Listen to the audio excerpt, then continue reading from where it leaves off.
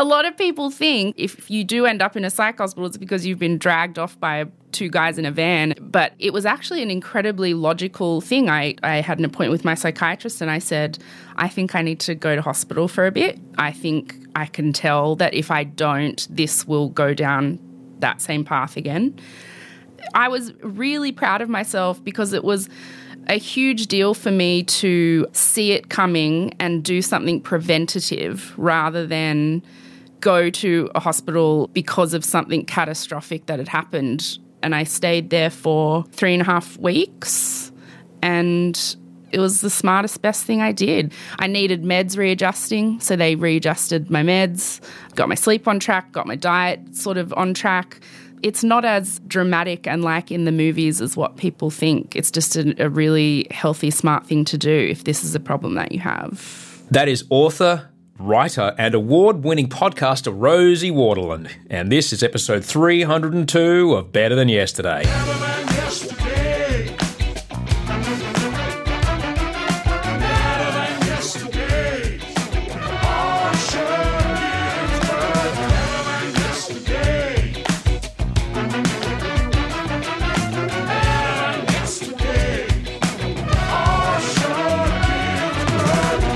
G'day and welcome to Better Than Yesterday. I'm Osher Ginsberg and this is my podcast, episode 302 of the show with Rosie Waterland, a podcast which is a conversation guaranteed to hopefully make today a little bit better than yesterday.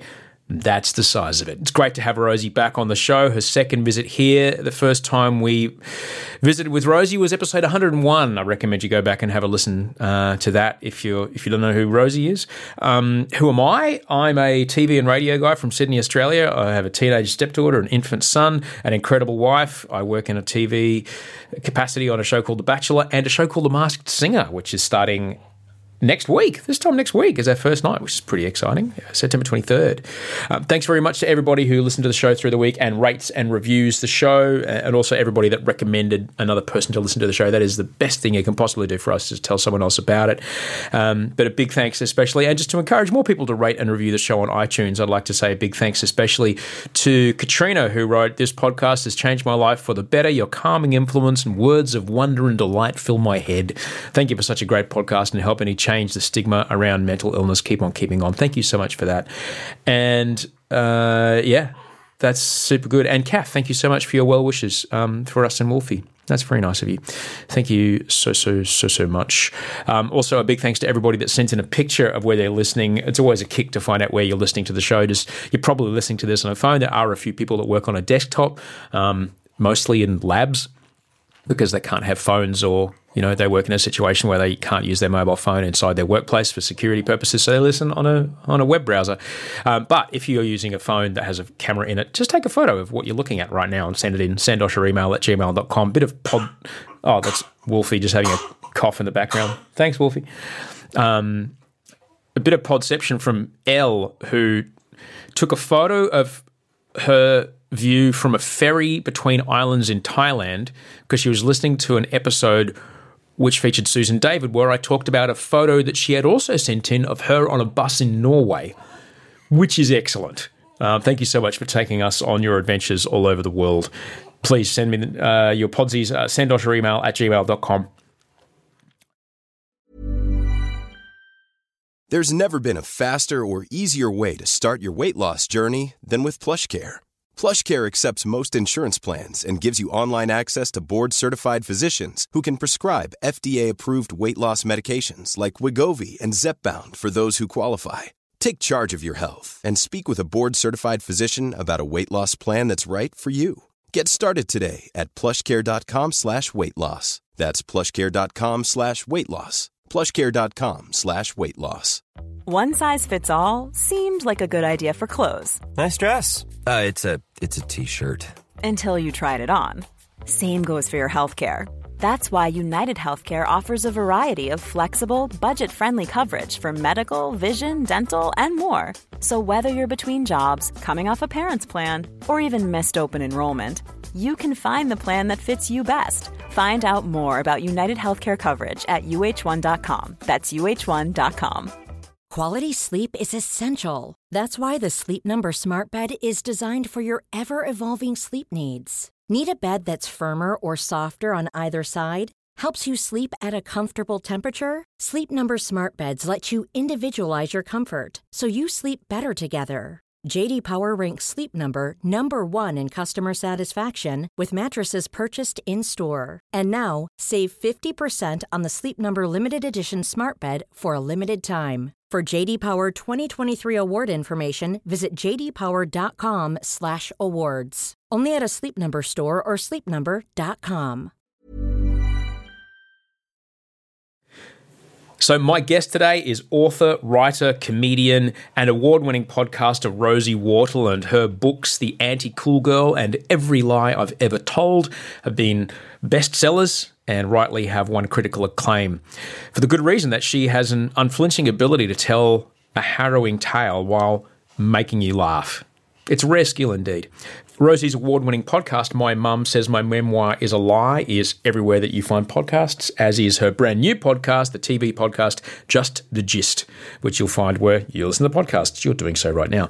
If you haven't heard the first time Rosie came on the show, we talk about that quite a bit at the start of this show. It was episode 101. We were both in very different places, but it's an interesting time capsule.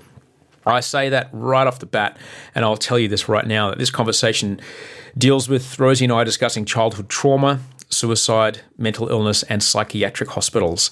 If you need someone to talk to, do the right thing. Don't wait. Pick up the phone. Talk to someone. I am in tears at one point in this show. So I'm just letting you know that it's not lightweight, this one. There's also... completely unrelated, there's also a lot of Survivor talk. So if you're not caught up with the latest season of Australian Survivor here in 2019, don't be silly. Get on board, because we're about to spoil a whole bunch of stuff for you.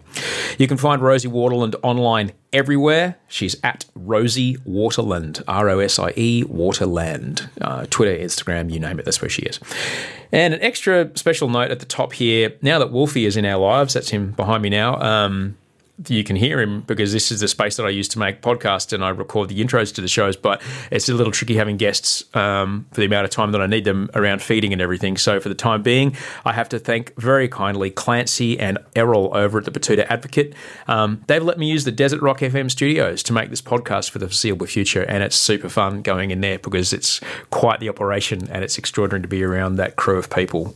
So I'm very, very grateful to them and Anthony, who works at Batuta as well, for helping us set up this up today. So without further ado, ladies and gentlemen, this is Rosie Waterland.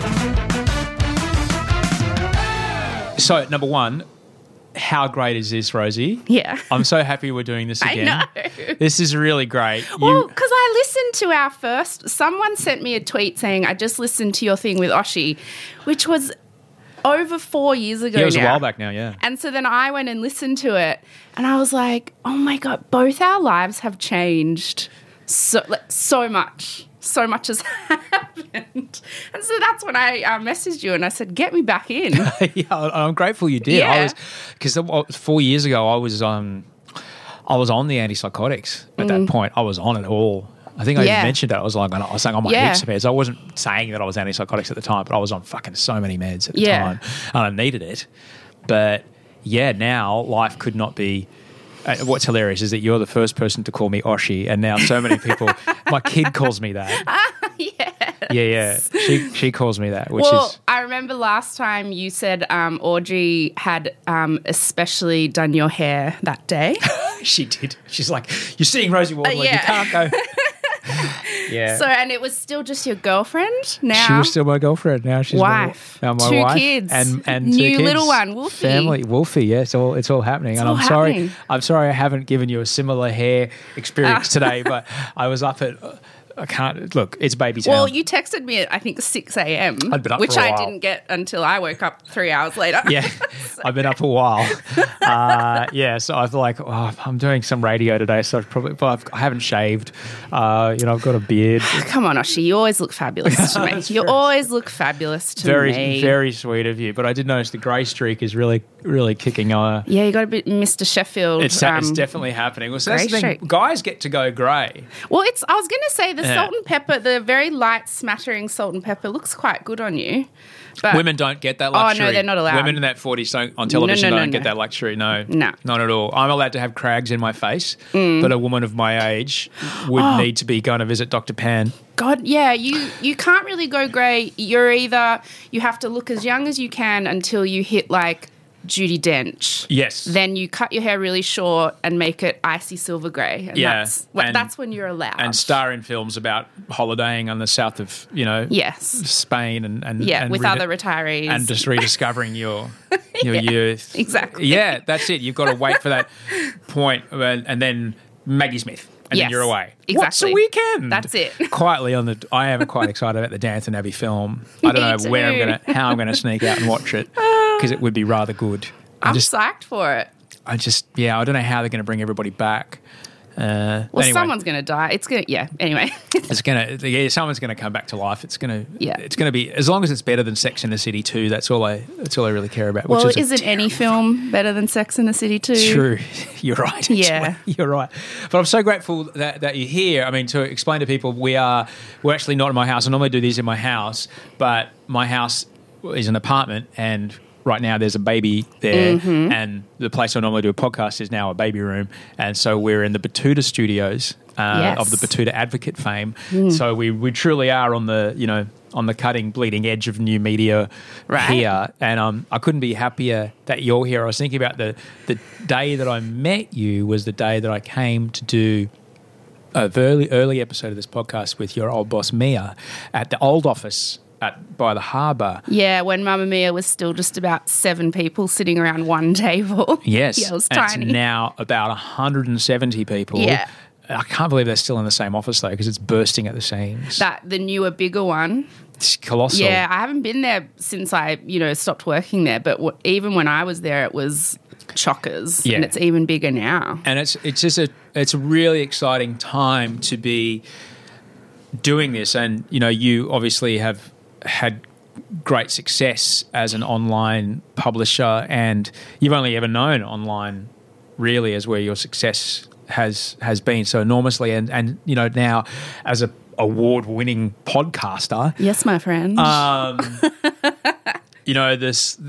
It's interesting as I straddle this kind of new media, old media thing. There's still enormous power in television, and there is power in radio, but I can see very clearly with the moves being made by major radio companies towards podcasting that they can see it. They see it coming, and they wouldn't be investing like radio stations building entire podcast studios. And well, yeah, that's the situation I'm in. Like my first podcast was with Podcast One, which is owned by Southern Cross Stereo. So that's like Hit FM, Triple M, all that stuff. And they have an entire designated studio that's very fancy. And they have been super generous in investing a lot of, it's not just money they invest, but just great producers, really supportive, because I don't know how to do the tech side of anything. And so people work really closely with me so that the end product is exactly what I want. Yeah. Even though I have no skills to make it that way. It's really great, the operation they've got set up there. Yeah, and that's the wildest part, is you think about how many people access podcasts. It's less than 10%, But they can see it coming, Dude. They're all investing because, that was the smart, brilliant thing that Mia Friedman did at Mamma Mia. She picked years ago that podcasts were going to be huge. And when she started, I remember everyone was like, they're not really a thing. It's probably just a phase. But she was like, no, we're sticking. And now the Mamma Mia podcast network is like, it's huge. Yeah, it's a monster. She's always good at predicting stuff like that. And, I'm grateful that she did, because that I got a chance to meet you. Yes. And, yes, so much has changed. I was trying to think the last time I saw it. I don't know if I've seen you before since then, but it was the night of a live show that I was doing at Giant Dwarf. Oh, yeah. And you popped up out of the crowd after the show to give me a hug. This is off the back of the book. And you just grabbed me by the hand and you said, watch out, because these live shows might take you down. And I was like, huh? And he went, and we might get into it if you want. I don't Yeah, know. sure. And I said, what do you mean? And then sure enough, within, I don't know, 3 or 4 of doing these live shows, I'm on the phone I work with Sane Australia as a director on the board there. I was on the phone to their peer ambassador coach going, I've got, and it's amazing. I meet people after the show. I'll meet 100 people, 200 people after the show. If I meet 100 people, 20 of them will share stories of trauma with me. And I'm like, I don't know what the fuck to do with that. Yeah. You know, because I'm on stage disclosing people, and for the first time, I was also really aware that like this might be the first time they've spoken out loud about this. How do I do it? What do I do? And like some nights, just going home, just going, oh. And they gave me some really great tips about, you know, here's how to survive it. You know, like, don't do anything the next day, plan nothing the next day. You know, I lost my voice completely on one show, but I remember it, and I should tell you that I did the live show because I saw you when you wrote your first book, The Anti-Cool Girl. I saw a poster for you on a building site going, what the fuck, she's doing live shows? That's a really smart idea. Yeah. I should do that. And so I wanted to do a live show because you did a live show. Oh, well, there you go. I mean, it's fun. As a writer, so much of what I do is so solitary. And because I'm freelance now, I'm not often in an office anymore. So doing live shows is just a really fun way to share your creativity in real time, which I don't often get to do. I've got another one that's coming in February, starting new tour in February. But, yeah, it's the funnest stuff I do. Because I went to drama school, so I miss being on stage and doing that kind of stuff.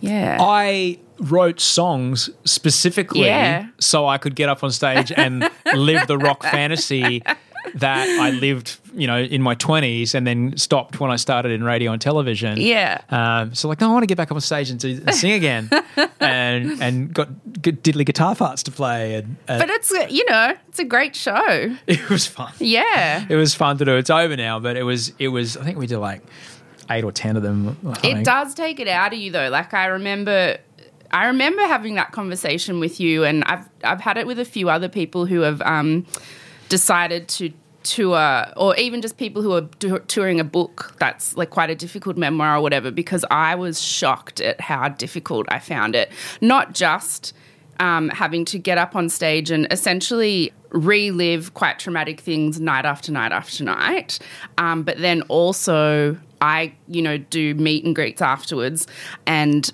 people do want to tell you very personal, moving things about themselves, because you get up on stage and tell them things about, you know, I talk about childhood abuse and my addicted parents and all that kind of stuff.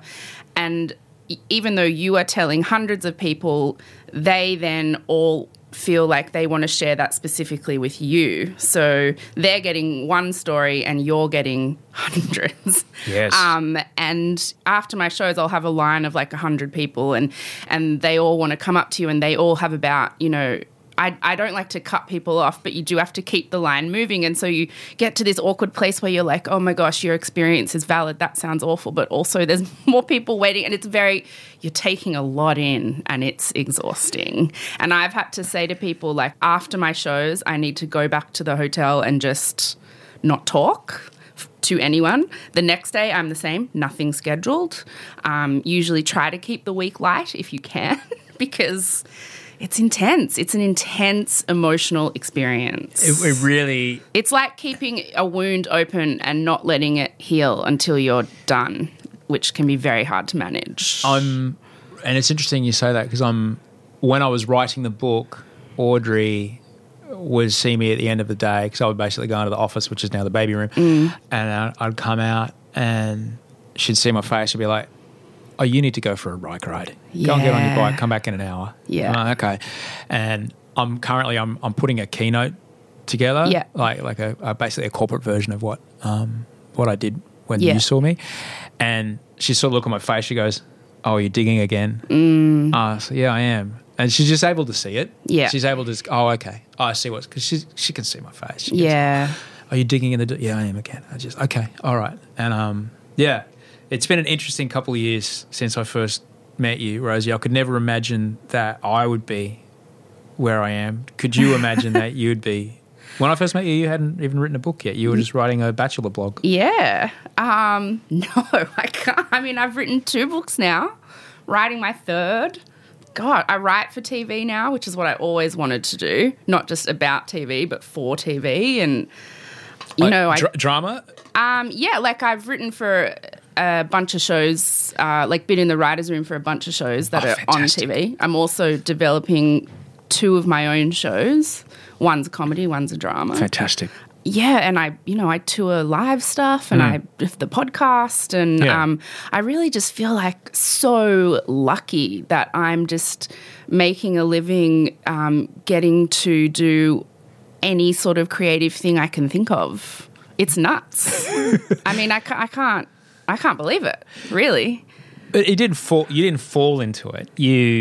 You have written about this. You studied the rhythm and the candor and the cadence of the jokes that you saw on television and this particular style of TV that we had. No Foxtel, no YouTube. It was just the sitcoms that were on the telly. Yes. And if you break them down, it's a formula. It's maths. There's a certain amount. If you load it up this much on one end, you have to pay it off that much at the other. Yeah. You know, and if you start something here, you can do a callback, but it can't be that far away. It's got to be at this particular point in time, otherwise the callback loses its punch. Yeah. And there's a science behind it. Yeah. That's what makes people laugh. And you studied that unknowingly, I guess, by memorizing so much of it. And now it just feels normal for you to write that way. It must feel extraordinary. Yeah, well, I always said as a kid, TV was my best friend. Like I've had a TV in my room since I was 4 years old, I think. And I would, you know, no matter what horrible stuff was going on the other side of my bedroom door with my parents or, foster parents or whoever, I could shut the door and just focus on TV. And I would tape it on a VHS tape and then play it back, and I would handwrite it in a little journal, like transcribe the scripts. And I think it was just a lifelong, childhood-long education in TV. Yeah. Then I went to drama school, which is even more of an education in storytelling, essentially. And then I studied screenwriting at uni, so I took all the skills I had developed and figured out how to actually make them official. And so it's a lifetime of building up to this, the career I have now, I guess. But that's exactly it. And I think that's the same for anybody. And I'm sure if we walked out the door and talked to these Batuta guys who are incredibly successful, I mean, they pay the rent on this office, which is not insignificant. Hey, man, I thought it'd be 2 guys in a Cooper's in a garage. This is a fancy office. It is. In a very fancy part of Sydney. It is. Yeah. It is. I've seen the real estate prices of this part. It's like, wow, you guys are they're doing hard work. Yeah. And there's a lot of them, and it's an industry. And that was another thing. Another big part of my education was working at Mamamia and learning how to write quickly and how to put together, because, I mainly wrote comedy there, put together funny stuff fast. I mean, the Bachelor recaps, I would only get the episodes at like 5 o'clock on the day, so I'd have a couple hours to put those together. So it was, it's learning how to strip back all the crap and only put the best stuff in. Improv writing, I guess. And that kind of pressure, develops comedy skills and writing skills in a way that I don't think I would have learned how to do if I hadn't worked there for the years that I did. Do you find sometimes in that the skill set, and I ask this only because I want to know if it's right for me, yes. That the skill set that you've taken so long to develop, that when someone asks something of you and you go, there it is, and they go, yeah, that's perfect. You go, it didn't take me that long to do. I don't feel right that I did it so quickly. I forget that I didn't do it very quickly. I did it over 25 years. Yeah. But the 25 years allowed me to do it very quickly. I still feel a bit odd that I just put it out and people go, yeah, it's great. So do I. I do sometimes. People often ask me, how do I want to be a writer. How do I write like you? How do I do it? And I never know what to say. I'm always like, well, first of all, write like yourself. But second, I don't know, just spend your life getting good at it, which is what I've done. But I do sometimes feel a weird kind of guilt that I can kind of punch something out very quickly. But you're right. It's not quick. It's taken a lot. Yeah. So, yeah, that's actually nice to hear. I don't remember that often enough, I think. And there's a great story. I don't know, I've told it before, but there's the great story. I'm probably going to fuck it up. The Pablo Picasso, I think he was sitting in his local cafe on a public square in a piazza in Malaga in the south of Spain, and he was doing those line drawings, those single line drawings of animals that he would do where the pen doesn't leave the page. And he was just flipping over the sketchbook, and he takes like 10 seconds to do each one. And a woman was watching him over his shoulder. This is before YouTube or the internet or ever, so no one actually knew what Pablo Picasso really looked like until you'd seen a photo of him. And she went, oh, this looks really interesting. I'd love to buy one of those off you. And he goes, yeah, sure, no problem. She goes, how much? She goes, $112,000. What? That took you 8 seconds. And he says, no, it took me 55 years. Yeah. And I mean, it's, because I often felt because once my career took off, it took off quite fast. The Bachelor recaps that I was doing really blew up, and then I got a book deal, and then I started writing for television. I went on this comedy tour, and everything kind of went bang, bang, bang, bang. And I did often have a sense of, how can I be filling 1,000-seat theatres when I haven't done the hard yards in tiny comedy bars? And how can I have a best-selling book when I didn't spend years, whatever? But then, often it was my sisters actually who would say to me, but Rosie, you did spend years doing this. Like, your career may have taken off in a couple of years, but it was a lifetime of hard yards getting to that point. And I say this to people all the time, the quickest way to get the equivalent of years of experience is to go and get years of experience. Yeah. That's it. Big time. That really, I'm sorry, there is no shortcut. It's not like IKEA where you can turn left at the sofas and boom, now you're in bedroom. You actually have to walk the whole way around. You got to do it. Can't go to the utensil section straight away. No. It's at the end. You've got to walk through the whole place. Hey, and you know what? If there's one positive thing to come out of having a very shitty childhood, it's that. It's that experience is forced upon you, so at least take advantage of it, right? You talk about digging in the dirt, and I asked this because it was asked of me, and then we decided not to go ahead with it because I know the Australian Story people do a very thorough job. Mm-hmm. When it's you telling your own story, because your Australian Story I was grateful to be a part of. Yes, thank you for doing that. I was very grateful they asked me. When the Australian Story people come knocking, they're the ABC. People loved my episode, and I got work out of it. I had people approaching me saying, I saw your Australian Story, would you like to work on this? Which is, what? I was like, yes, I'll take it. But I would say that you turning it down was a smart move, like deciding not to do your own. When we first started talking about it, this is before my book. Yeah. Okay, before the book came out. And my mum was still alive. Because they did such a thorough job of, and your family would have done the same thing, as they started, calling my brothers and trying to corroborate. And it was only like a day into the phone calls that I'm like, I can't. No, we're going to have to pull this. Yeah. Because they started talking. I mean, I was prepared to go there. I was prepared to talk about that time in my life. It wasn't fair of me to then ask my brothers to then go there. I would have been interested to see, if you pulled out after a day, which means you always get to look back and think, well, it would have been a great episode if we'd got to the end, but I'm not sure if anybody really likes handing their story over. If you hand... Here's the thing. I got so much of my power back after a lifetime of having no control over things, filled with childhood trauma and then dealing with PTSD and mental illness because of that. I got so much of my power back by taking control of my narrative and writing my book. It did the same for my sisters because the book was quite collaborative with my sisters also. And then I handed that power over to my mother, I think, when I agreed to do the podcast with her, when I let her question everything in the book. So that was quite difficult. And then I handed that power over again to, producers of a show who, only have half an hour to put your entire life into, I think it's 28 minutes. And so, of course, it's not going to end up looking the way you imagined or liked, I felt like I had given the power back that I had worked so hard to build for myself. Yeah. I actually watched the episode while in psychiatric hospital. It's hard. It is. I'm interested to ask this of you, and I hope that you're okay to have this conversation with me because people may not understand how it works. Yeah. When you say, I watched it from a psych ward. Yeah. Large amounts of people's idea is, someone showed up, you were in a white coat. Yeah. And you got bundled off and taken away. Yes. Can you explain to people the escalation of how that works and how, you go from I'm having a bad day, the next day I'm having a worse day, to can you explain how that kind of taking those steps of yourself, because it might help people who don't realise that that's an option. Yeah, absolutely. Well, you know, I'll explain it in the context of a longer story, shall I? Please. So probably the biggest change in my life since you and I first met and did this podcast for almost, 5 years ago almost, was that my best friend died, Tony. And he was essentially, a husband that I didn't sleep with. So I guess just a husband. Zuckerman! No, there's that sitcom training. But he, you know, we lived together for almost 10 years. We knew each other from when we were 17.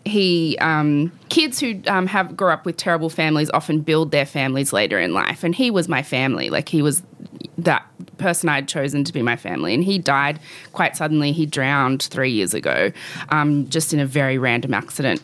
And I, mental health-wise, thought I was on top of the world. Like, when I did my podcast with you last time, it was very much a story of redemption. Like, I had really bad mental health problems in the past, and I had really bad PTSD. But now I was doing okay, and I didn't realize that I felt really comfortable talking about all of that stuff because it was in the past. Like, I felt really comfortable saying, yes, like, I got to some really low places, but not anymore. And, you know, my career was gangbusters and everything was great. And then Tony died. And I think because I'd gotten quite cocky about my mental health, I had let the scaffolding that, you know, I should have constantly been working on, I let that collapse. And so when Tony died, I had no tools anymore, like no armor, nothing behind me to deal with it. And I crashed quite significantly, quite quickly. A couple months after he died, I attempted suicide, and it wasn't long after that I ended up in psychiatric hospital for a month, which was my decision. You know, I just realized I wasn't doing well. The grief of losing Tony re-triggered a lot of my PTSD symptoms to do with, you know, parents who aren't around, significant people in your life who disappear, all that kind of childhood stuff came back when he died. And, you know, I am lucky enough that at this point in my life, I can afford the astronomical health insurance that goes along with being able to go to a private psychiatric facility, which in the past I haven't had that kind of money. So I'm lucky enough that if I need to, I can check into a dedicated psychiatric hospital where you can stay for extended periods to work on your mental health. So I did that not long after Tony died. And I felt incredibly embarrassed and really ashamed that I felt like I had failed because I had been such an advocate for, you know, mental health and how talking about it is empowering and there's nothing to be ashamed of. And you and I had, you know, really detailed chat about it. And I was like, how did I get to the point where I attempted suicide? Like, how did I not see that coming? Because honestly, I didn't see it coming. And so then I spent a month in psychiatric care and really just realized, okay, I didn't see it coming because I'd gotten cocky about it. And mental health, particularly the ramifications of childhood trauma it's a lifelong thing you're dealing with. It doesn't go away. Like, I'll be dealing with this forever, this mental health stuff. And I have to constantly be on top of it. And the thing that people with, I think, mental health problems don't realize is even when you're feeling good, you have to keep up the tools and the stuff that you do to make sure you're okay. Because the reason I crashed so hard is because I'd been on top of the world and I was like, well, I'll never need to take care of any of that kind of thing again. And so then when it happened, I was completely unprepared.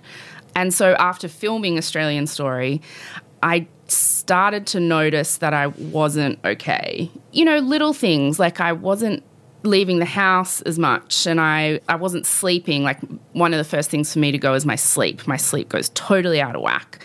I gained quite a bit of weight after Tony died. So I was just like, not really from changing my diet but just from inactivity, like, because I didn't want to do anything. I didn't want to go out. And I wasn't socializing. I was turning things, you know, invitations down. And so then and this is probably, to be honest, the healthiest thing I've ever done, is that I decided I needed to check into hospital before I crashed, which a lot of people think, like you said, if you do end up in a psych hospital, it's because you've been dragged off by two guys in a van. And but it was actually an incredibly logical thing. I went and I had an appointment with my psychiatrist and I said, I think I need to go to hospital for a bit. I think I can tell that if I don't, this will go down that same path again. And I called, he called the hospital because he referred me, and they were like, okay, we can get you in on Monday. So this was the Friday. So I just, got ready over the weekend, packed my stuff, went in on the Monday, which is the day Australian Story airs. So that was just like a weird coincidence that I checked in on the day the episode aired. My sisters came into the hospital and we watched it together that night in my room. Wow.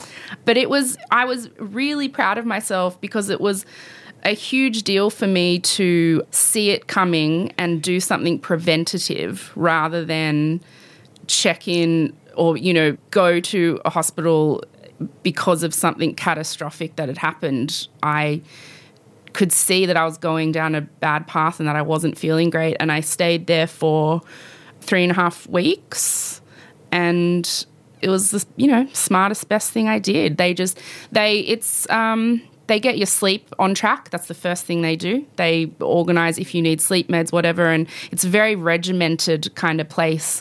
So, you have to get up at 7:15, you go to breakfast, then you have therapy all day. You have to go to the gym. There's like gym time, so they make sure you stay active. Then you have dinner, and then after dinner you just kind of chill, do whatever, and you just do that every single day. And I needed meds readjusting, so they readjusted my meds, got my sleep on track, got my diet sort of on track, started exercising again. Like, people have noticed recently that I've lost quite a bit of weight. I think it was really just because after Tony died I wasn't looking after myself, and now I am again. Yeah, it's not as dramatic and like in the movies as what people think. It's just a really healthy, smart thing to do if this is a problem that you have.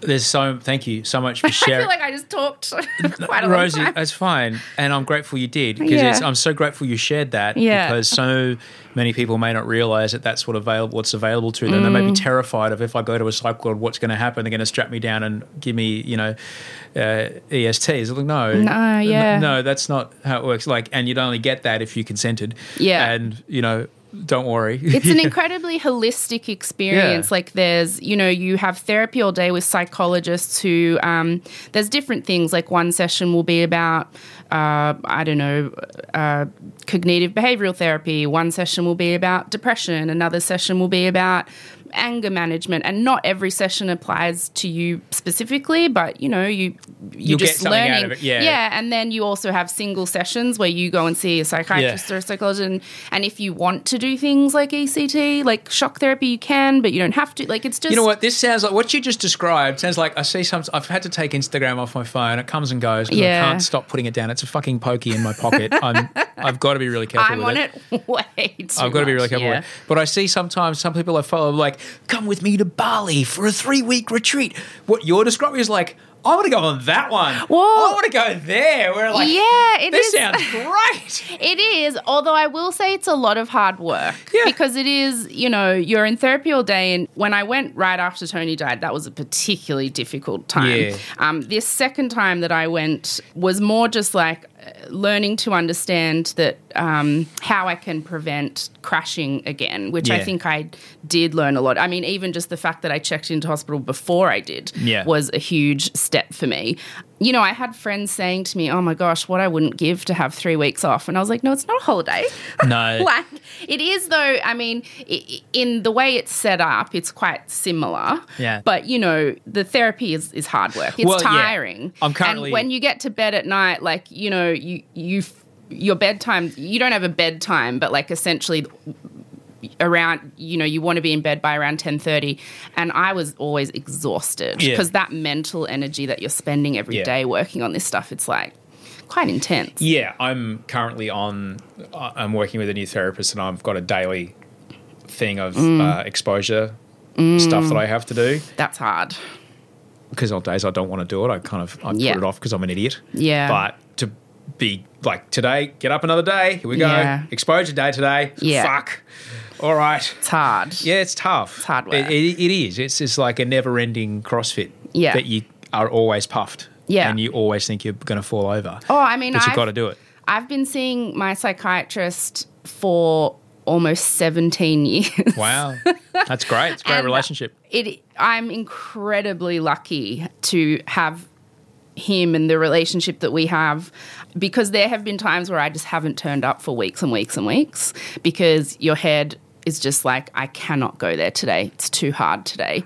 I don't do that anymore, because I think when you get to a place where you're finally ready and strong enough to deal with your mental health stuff, you know, yes, therapy is going to be hard, but what's harder in the long run is if I don't go. So you finally do realize that. But, you know, that's taken 17 years of really hard work with that guy. So yeah. It's a lot. There's two things that you mentioned there, and one like I really relate to, and like that you saw it yourself and that you pulled the trigger is humongous. I have recently gone back on meds. I was off for a year and a half. Yeah. And similarly to you, I was very much like, let's write a whole fucking book about coming off them. Yeah. I wanted to do a live show and stood in front of people and went, I'm off meds now. Yeah. But I did put a qualifier in there. I'm like, I might have to go back on. Mm-hmm. And I was really like, oh, I don't have to go. And I'd written down all the things that happened to me and the triggers, the warning signs, the things that I saw start to fray at the edges as I led towards when I had my break. Yeah. Not break as in holiday, break as in Breakdown, psychotic break, when the psychosis started to kick in. And I started to see these things showing up. I'm like, oh, fuck. Yeah. Oh, fuck, I'm on that train track. It's not a road, it's a train track. Yeah. And there's only one way it goes. And there's only one speed, and that's faster. Mm-hmm. All right? And I've got to... if I don't stop, I know exactly what's going to happen, but I was resisting. I was working a lot. You know, things are going well at home. Things are going well with G. You know, and there is, even though we are both incredibly vocal advocates for, you know, transparency about this stuff, a sense of shame that you failed. Yeah, and it was the fucking amazing humanity that is Audrey Griffin, who we had a weekend. It was like the last weekend we could travel before Audrey gave birth. Yeah, and she, after this weekend, she just looked at me and she's like, you need to go to your doctor and you need to get back on meds because I need you around and this baby needs you around and you're not with us. You're in the room, but you're not here. Yeah. And that week I sat down and I said to Adam, I'm like, buddy, let's go. Yeah. Let's see what's happening. And now we're back on the, you know, like anybody, like you mentioned, and I remember a psychiatrist in the States told me this once, is like once you get the kind of drug right, it's all dosages. Yeah. And sometimes it's too much, sometimes it's too little. Yeah. And it's not the same for years. And it's not the same for months. It's up and down. Yeah. And you got to figure it out. That you saw that yourself and that you knew, very, very bloody good on you. Well, yeah, thanks. I mean, it was a huge step for me. Massive. And very strange. Because fuck, I didn't want to take it. I needed Audrey to kick me in the ass and well, make me go. I don't have an Audrey. Yeah. I mean, for me, that person was Tony. So I think a huge part of the 3 years since he's died has been learning how to deal with that stuff myself, because he was the person who would notice when I was sort of going off track. But it was very strange the weekend before, just being like, checking into hospital on Monday, like, and packing your little bag and having it not be like this catastrophic thing and being devastated. It was just a very healthy, logical decision. And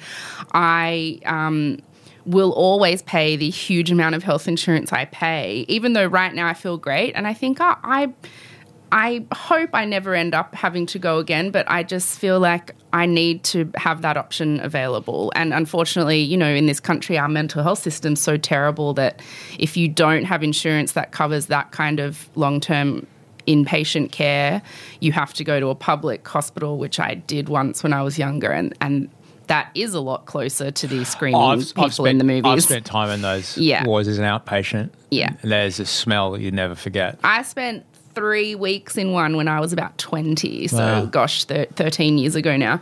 And it's intense. Yeah. It's a lot of very tragic people. It's a lot of, you know, homeless, psychotic people. Need a lot of help. Yeah, a lot of, and it's, I wouldn't wish having to do that upon anyone. So, I mean, or I can tell you, is when I lived in Venice, those people were on the street. Yeah, right. Well, yeah. So we're lucky that in this country there is that. We can at least, admit them somewhere. And yeah. But, so I'll always make sure I'm covered so that I can go to private psychiatric care now.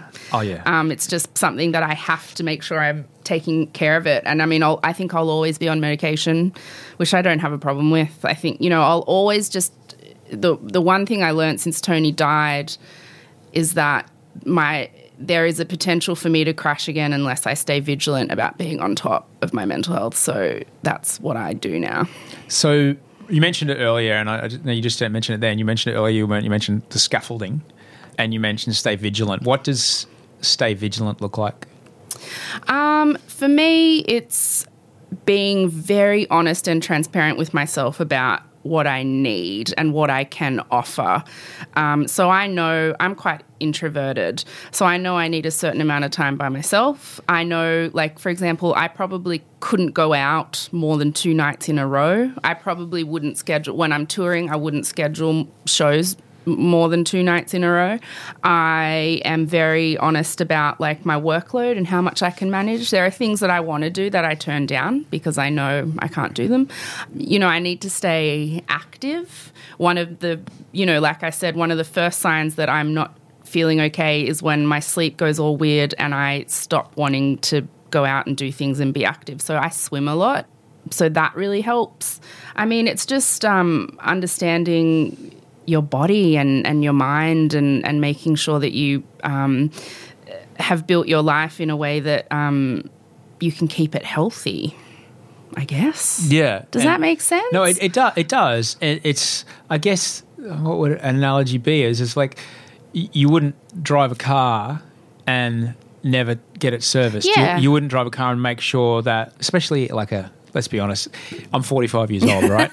If I drove a car that was 45 years old, every day that I went to get it, I'd make sure the tyres were okay. Yeah. I'd check the brake lights. I'd see, what needs work today? Oh, okay, I better just tighten this or loosen that or put a bit of lube here or dry a bit of spillage over there. The same goes for me.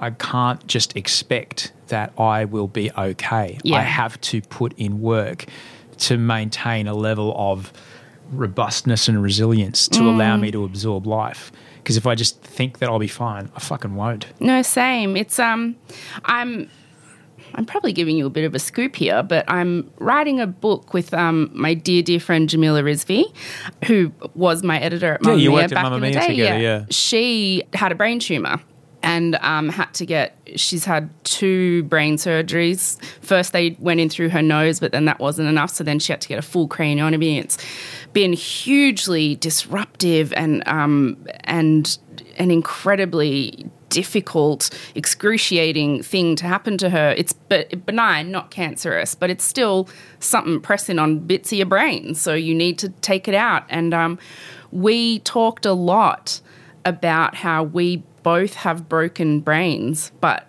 our illnesses have been treated very differently, which led to us deciding to write a book about it, which is what we're doing now. We're writing a book together about, physical and mental health in this country and how the two are different and comparing and contrasting them.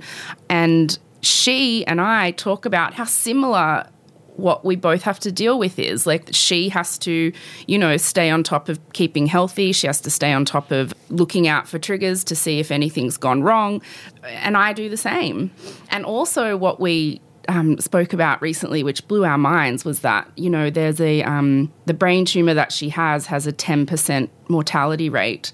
And the mental health issues that I have, PTSD and childhood trauma, also has a 10% mortality rate. So we're both at risk of death in the same amount.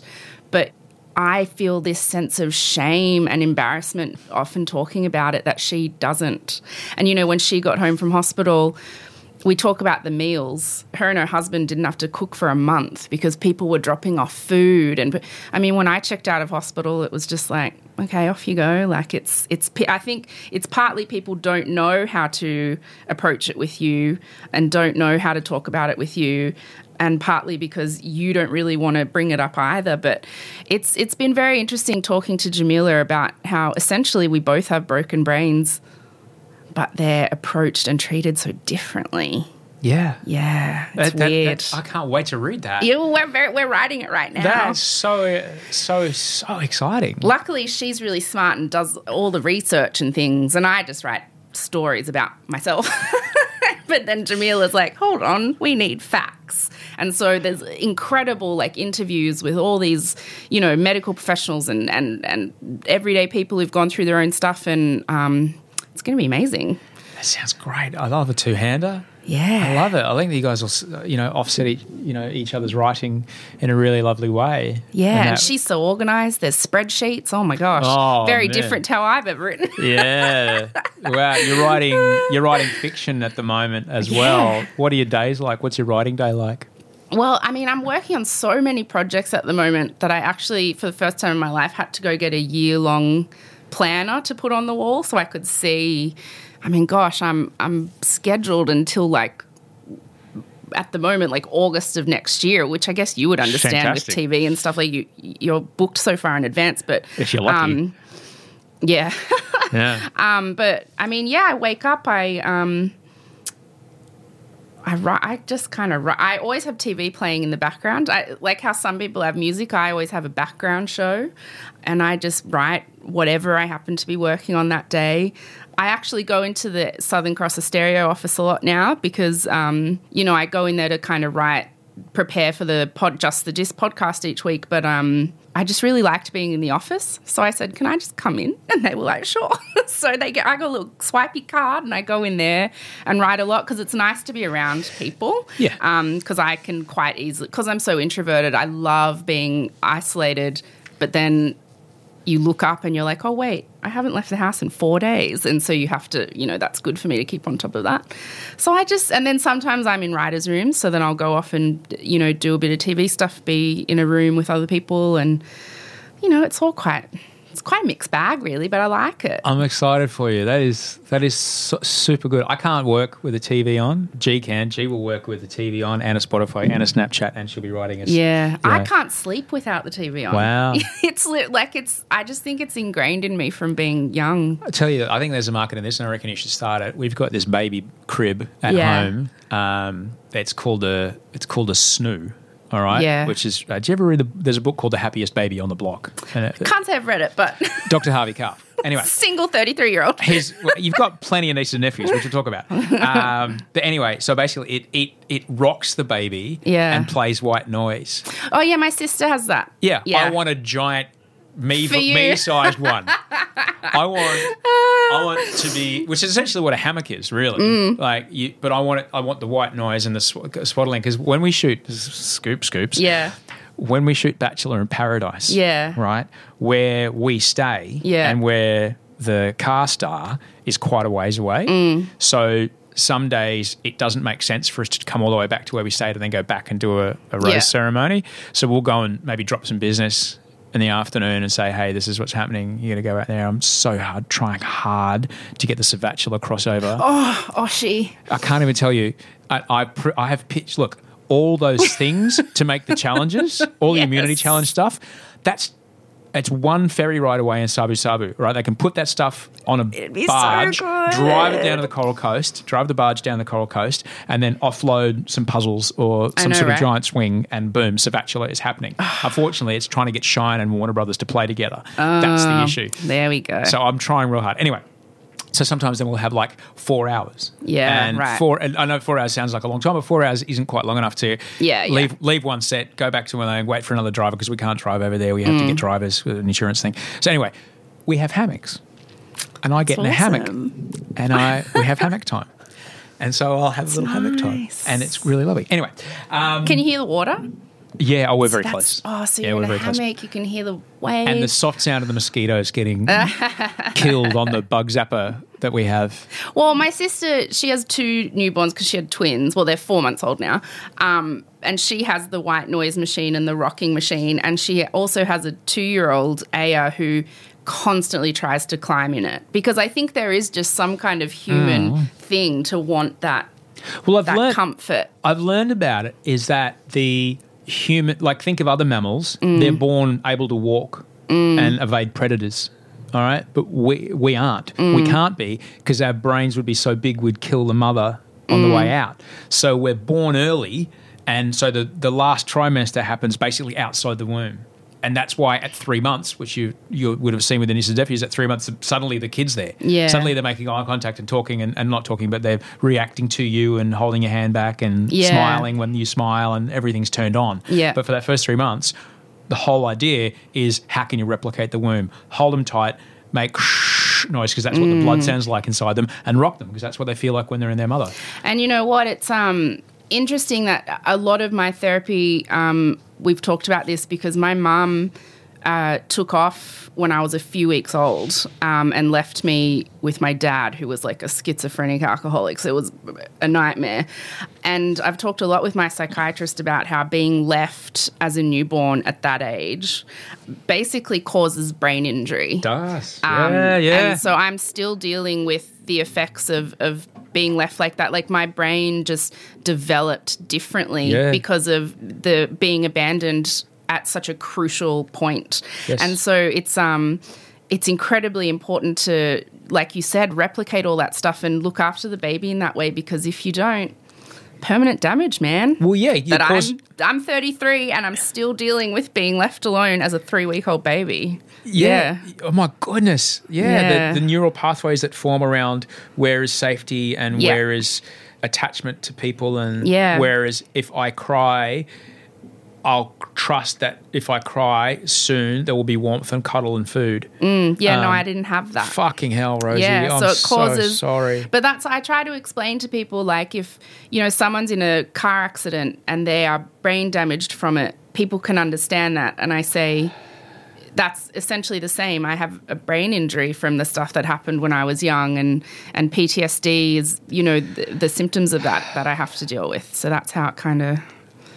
Oh, you teary because you've got your own little baby. Oh, I'm sorry. It's okay. But you know what? It's all right. It's okay. You know what? The lovely thing is seeing my sister not repeat that cycle. Yeah. And I also know, like, I haven't had children because yet. I mean, I would like to, but only in very specific circumstances, because I am very funny about wanting to make sure my children have just the most perfect experience I can give them. And so, I want to have a partner and I want to have a home. I want to be able to raise them in the kind of family environment that I never had. And, right now I'm working and I'm focusing on my career. I know I'm not in the position to provide that right now, which is why. So when people say, do you want kids? I say, yes, if I can do it in a certain way.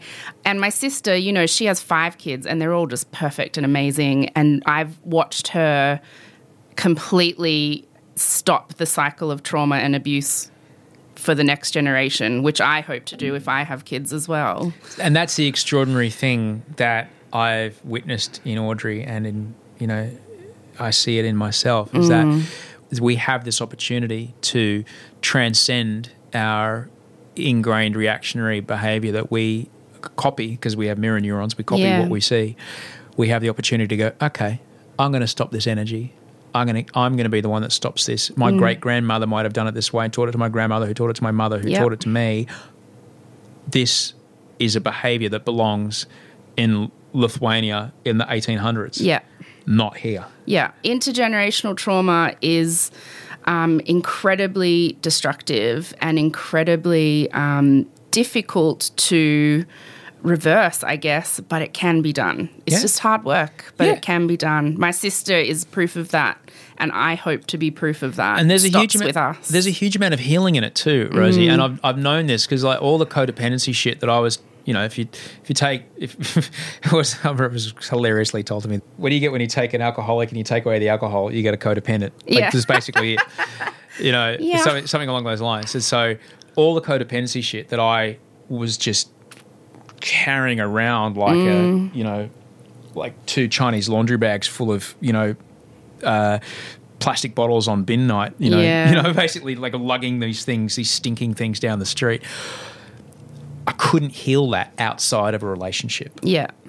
As much as work as I was doing with my psychologist and as much work as I was doing on myself, outside of a relationship, very, very hard to heal that shit. Inside a relationship, a safe, nurturing, loving relationship with someone who gives a shit enough to be with you has allowed me to heal so many of those things and trust that when I've got my phone open and she glances over at the couch to see what I'm looking at, that's not her trying to control me. That's not her trying to dictate my life. That's not her, she's just looking at just because she's interested. Yeah. And that's it. I don't have to then hide my phone and go, what the fuck, what do you want? Like all that shit. All these boundary things that I had just didn't exist within a relationship. And so similarly, which I've learned from being a stepfather, the amount of rewriting of the family program that I thought existed. It's almost like, Rosie, with Audrey's help and watching how she mothers, I'm like, it wasn't just the way that I saw it or my experience. My mum was just doing all she knew. That's it. Yeah. And that's fine. There's other ways to do it. And in this space, I'm now rewriting what it is. And here we are. And now Wolfie's here. We get that chance again. So 2 things. One, you're on such a great career path. I firmly believe that the person for you is also on this path. I don't feel you'll have to go out and find them. I feel that they are on this path. They're on a parallel path, and this person will just... one of you will take just a little shimmy to the left or the right one day and you'll bump into each other and that's it. You won't be swiping left or right. No, I think so. I mean, in my early 20s, I very much would just cling to whoever I could find. And it's been the last, I'd say 5 or so years that I've become very picky about who I am with. And if someone doesn't feel right, I kind of let it go. But I'm also not super duper looking. Like I really like the saying, finding someone to be with is like doing a fart. It just happens. And if you have to push it, then it's shit. Do you know what I mean? If you have to push it, it's shit.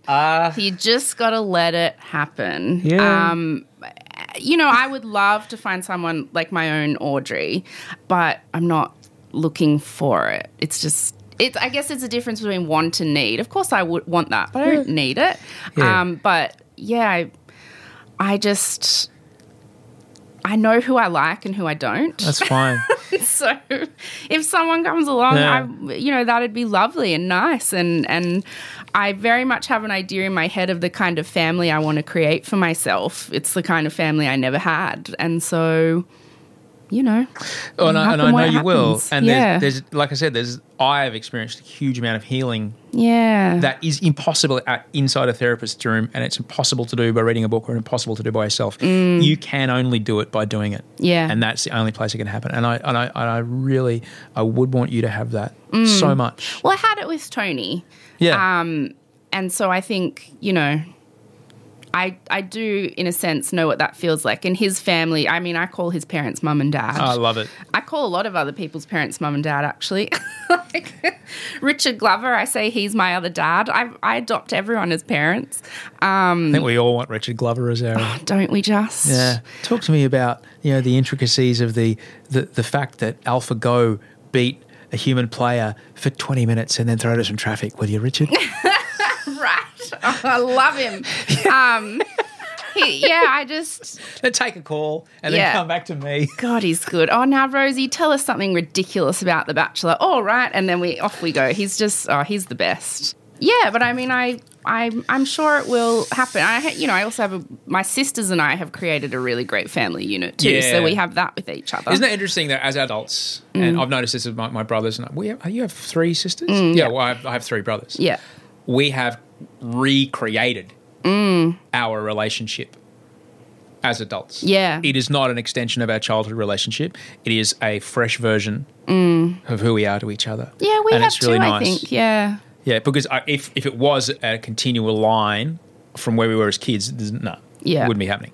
Well, we spent so much time apart as kids because, you know, we were in different foster homes and, you know, we were split a lot. It was my youngest sister, Bella, I didn't see her for almost 11 years. Lord.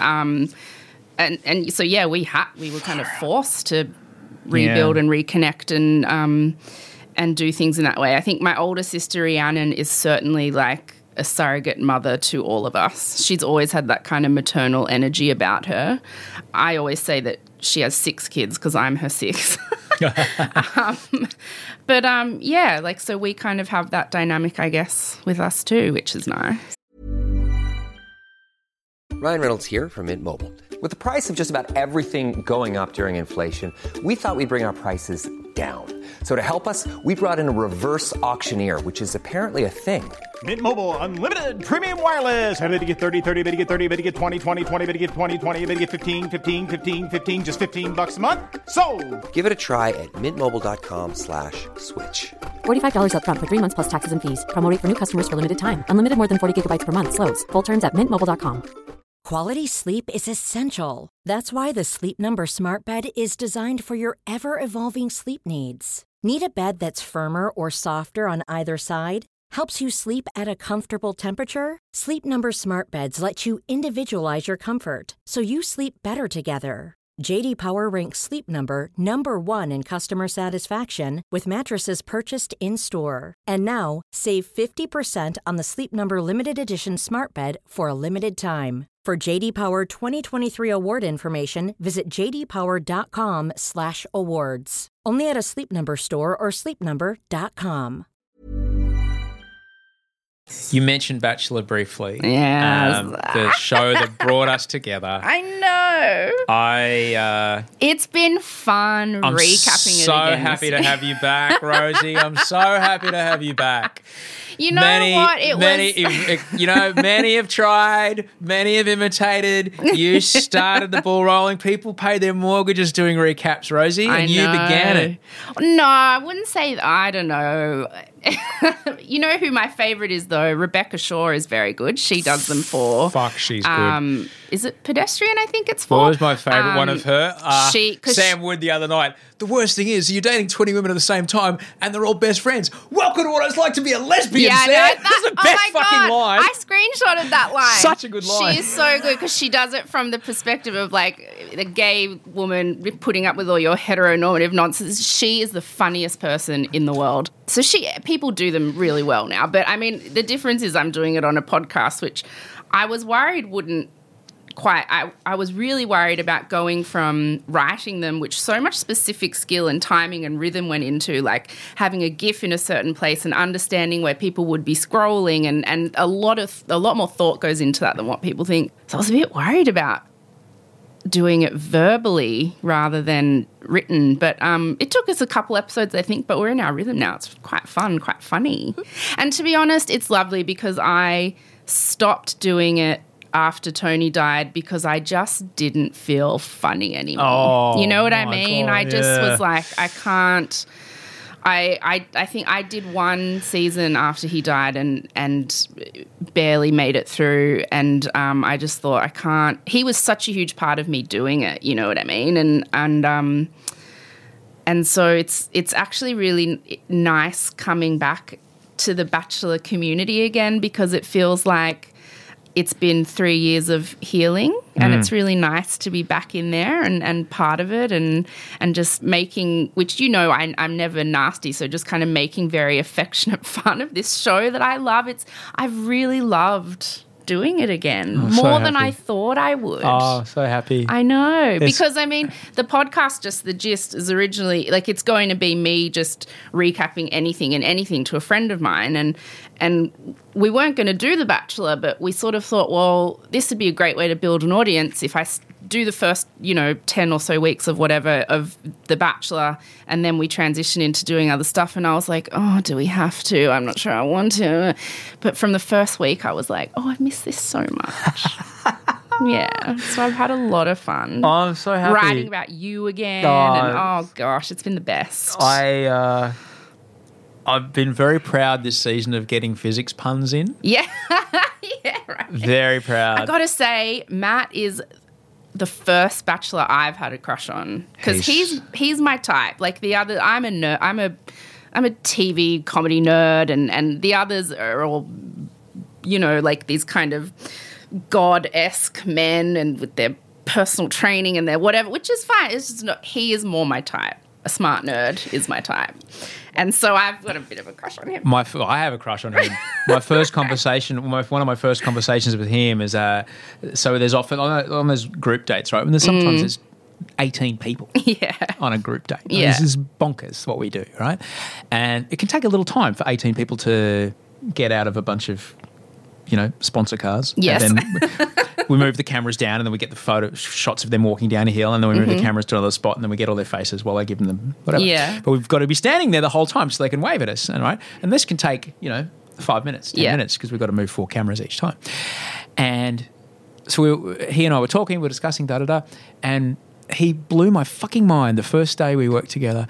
On the second day we worked together on the first group date and we were talking about something about Antarctica, and he goes, I'm a big fan of that. I almost went down there. There's a station down there. The one I'm really excited about is like an Australian station in Antarctica, and they discovered the gravitational waves that proved the Big Bang happened. And I went, that blows my mind. That's amazing. That sort of stuff really impresses me. He goes, you know what impresses me? It's the Big Bounce.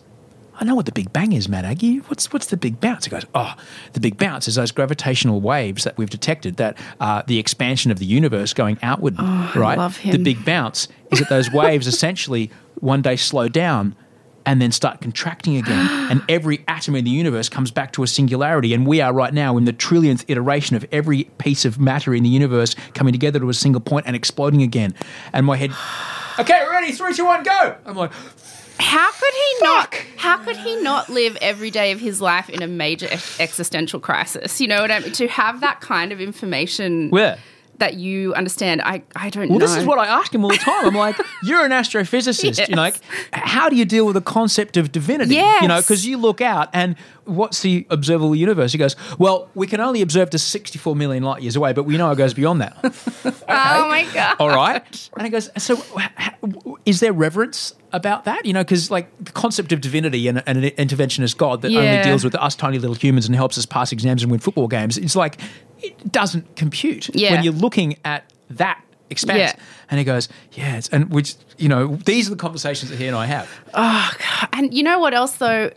He's really funny. He is. Like on his Instagram, he'll put a photo and he'll do these captions that I'm not sure everybody quite picks up, but they're always some kind of brutal joke, like really like to do with the show. Like he's clever and he's funny, and which makes me hope because I make quite merciless fun of him on the podcast, but I feel like he has humor enough that he you know, gets it. I call him Astro Batchy and I say his job is space guessing, which someone sent me a message saying like, how dare you, it would have taken him so long to get that degree and you're disrespecting it. I'm like, I say it's space guessing because I don't understand it, not because of it.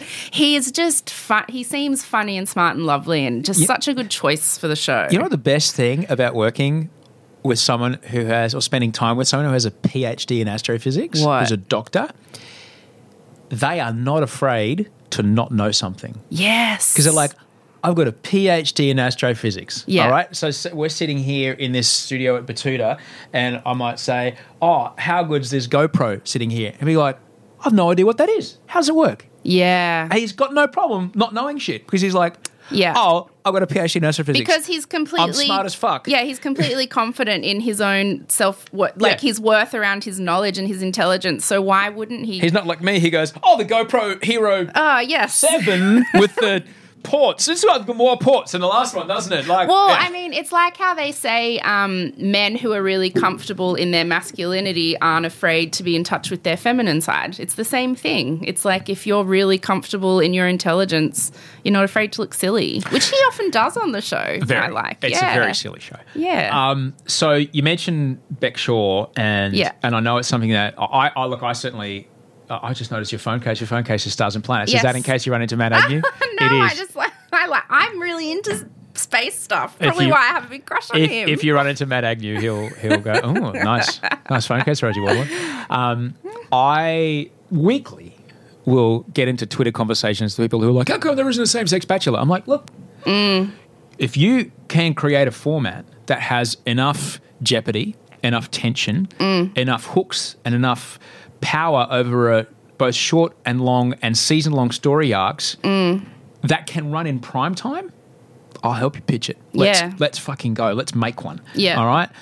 And I reckon it's to be made. MTV are trying hard. There's one that MTV are making, but I don't think it's prime time, not prime time network. I'd fucking love to make one. A lot goes into making a TV show that people don't realise. Like, I saw your Twitter conversation about that and, like, people saying, well, what do we have to send? Like, what do I have to write? I'll send it to them. It's like, no, you don't understand. Like, these pitch documents to networks are, like, 30 pages long, and you've got to prove that it'll make money. Yeah. Like, that's, to be honest, at the end of the day, a network wants to know, is this going to make us money? And that's really hard to And an episode of a show like ours, I'm not talking out of school, but any kind of big reality show, you are looking at anywhere between 150 to 350 or more an episode. All right? Yeah. 1,000 for 1 hour of television. Yeah. Okay, over 16 eps over a series, or 18 eps, or however long your episode season is. All right? That's a lot of money you're asking someone else to pay to make your show. So, yeah, in my heart of hearts, I want to make the, non-hetero, let's call it that, the non-hetero dating show, primetime. Yeah. And to make it, we have to find a way to make it work. Yeah. Because this stuff isn't free. We can't go out and shoot it on phones. I did a speaking event recently and there was a Q&A, and one of the questions was, what change would you like to see in the world? And I just immediately went, gay bachelor. And the room just went really quiet because I think they were expecting me. And then I was like, oh, and world peace. Right. I was like, oh. But, I mean, everyone wants to see it. It'd be super entertaining, but you've got to prove it'll make money, and you've got to, And I guess as well, like for me, and I spoke with Sally Rugg about this, I would want to be sure that it wasn't a zoo exhibit. Exactly, right?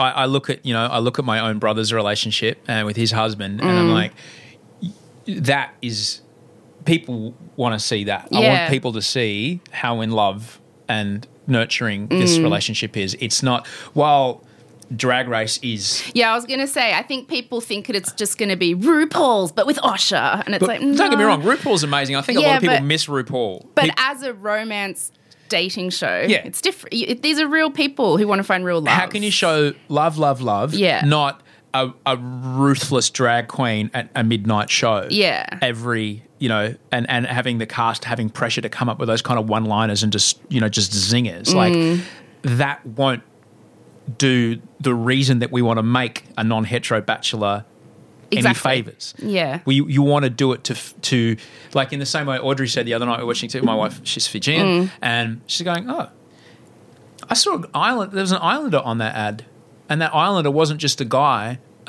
in the ad. The islander was the one saying how good the product was. He was the one speaking with a voice of authority.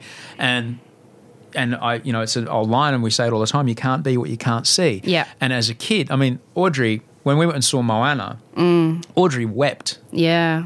Because she had never seen her culture on the big screen. Yeah. It was as if they were invisible, all right, the Pacific Islands. And then, unfortunately, to our Prime Minister, they are. When it comes to climate change, that is. Yeah. And, to see an islander not as a token, not as the one who's the punchline of the, betting commercial as we've seen. It's like, no, he's the one who's the one in charge, who's selling the thing. Like, it's so important to have that. And so to do a non-hetero bachelor, it would have to be, no, this is just another thing. Yeah, it's just another people falling in love. That's all it is. Yeah. It's not the sequins and the sass. Yeah, it's not tonight at 7:30. It's not the sassy bachelor. No. It's just the bachelor. Yeah. Or the whatever it is. Or the whatever. Yeah. In the end. You know what I'm sensing? I'm sensing a weekend with you and me and a whiteboard. And yes. will come up with the format. Yes, and while we're there, Savacula as well. Fuck Get that Savacula. happening. God, yeah, how- which my little sister would be the perfect contestant for because she's a personal trainer, so she's like powerful as, and she's got this shaved head, but she's also like astronomically beautiful and kind of glam. So I was like, can she play the social game though? Because the social game is now we're in social well, game. I think town. so. I think she could. So she's contestant number one. I'm fucking loving Survivor. Oh, Like, I'm obsessed. I love Last it night so when much. Janine went. Fucking oh hell. my God. I tweeted you last night. I was like, how are we going to even do the podcast tomorrow morning? This episode has been so intense. It's so intense. I've been waiting for Janine to go for so long. I know. Unfortunately, You- I know a little too much about how the sausage is made. Right. So I see, and I won't say it out loud, but I see nuances and clues in the edits As to who's going to win. as to outcomes. Well, That's all I'll say. I notice it too, I think. I mean, I'm not behind the scenes like you are, but I mean, I have been a student of television since I was young. And so I have my predictions about who I think. Like, they certainly started giving Janine an edit that I knew she wasn't going to win. I was like, she's going to go. They've been giving Pia a definite kind of winner's edit. I really want Luke to win. See, that's the thing. If you're now we're talking Survivor, okay. I don't know. sorry, I don't know. No, it's fine. I don't know when I'm going to put this show up, but I want to do it soon because I want this conversation to be relevant.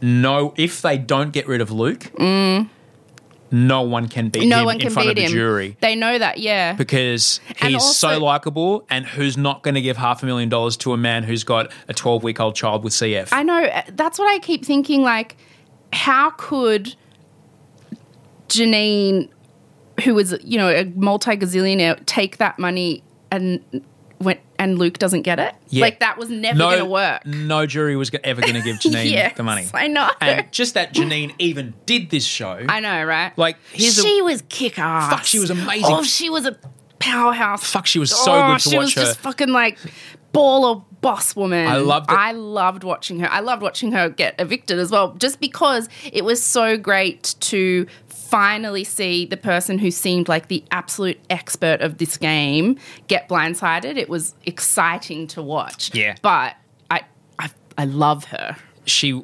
is on this season, is still. She's on the jury now. Yeah.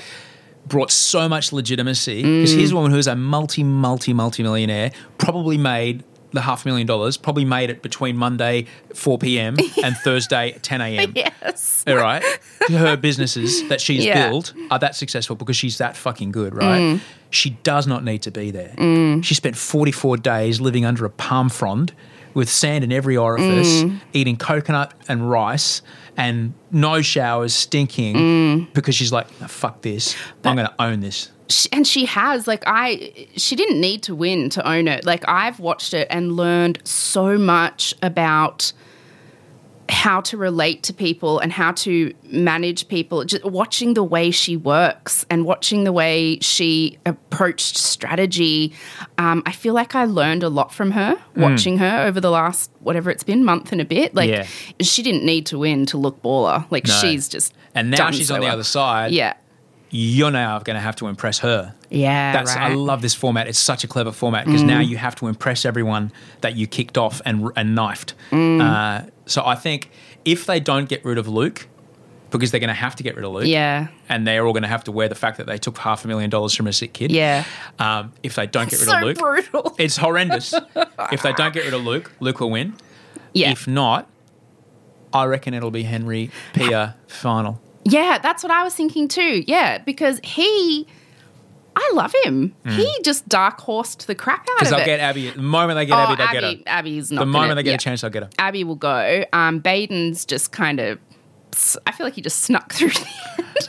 But Harry and Pia, he has played the, like, there were moments when he was literally dangling over the drain and was about to go, and he has somehow, like, just through sheer skill of the game, made it this far. Yeah. Like, the fact that there were times when Janine was literally about to send him home and last night he sent her away was just, he has played it. Like, I feel like if he won, he deserves it. Does he get a different chewy stick every time, or does he? No Does he even know keep what his it little? is. Does he keep his little mouth stick in his rose ceremony bag and fucking rose ceremony?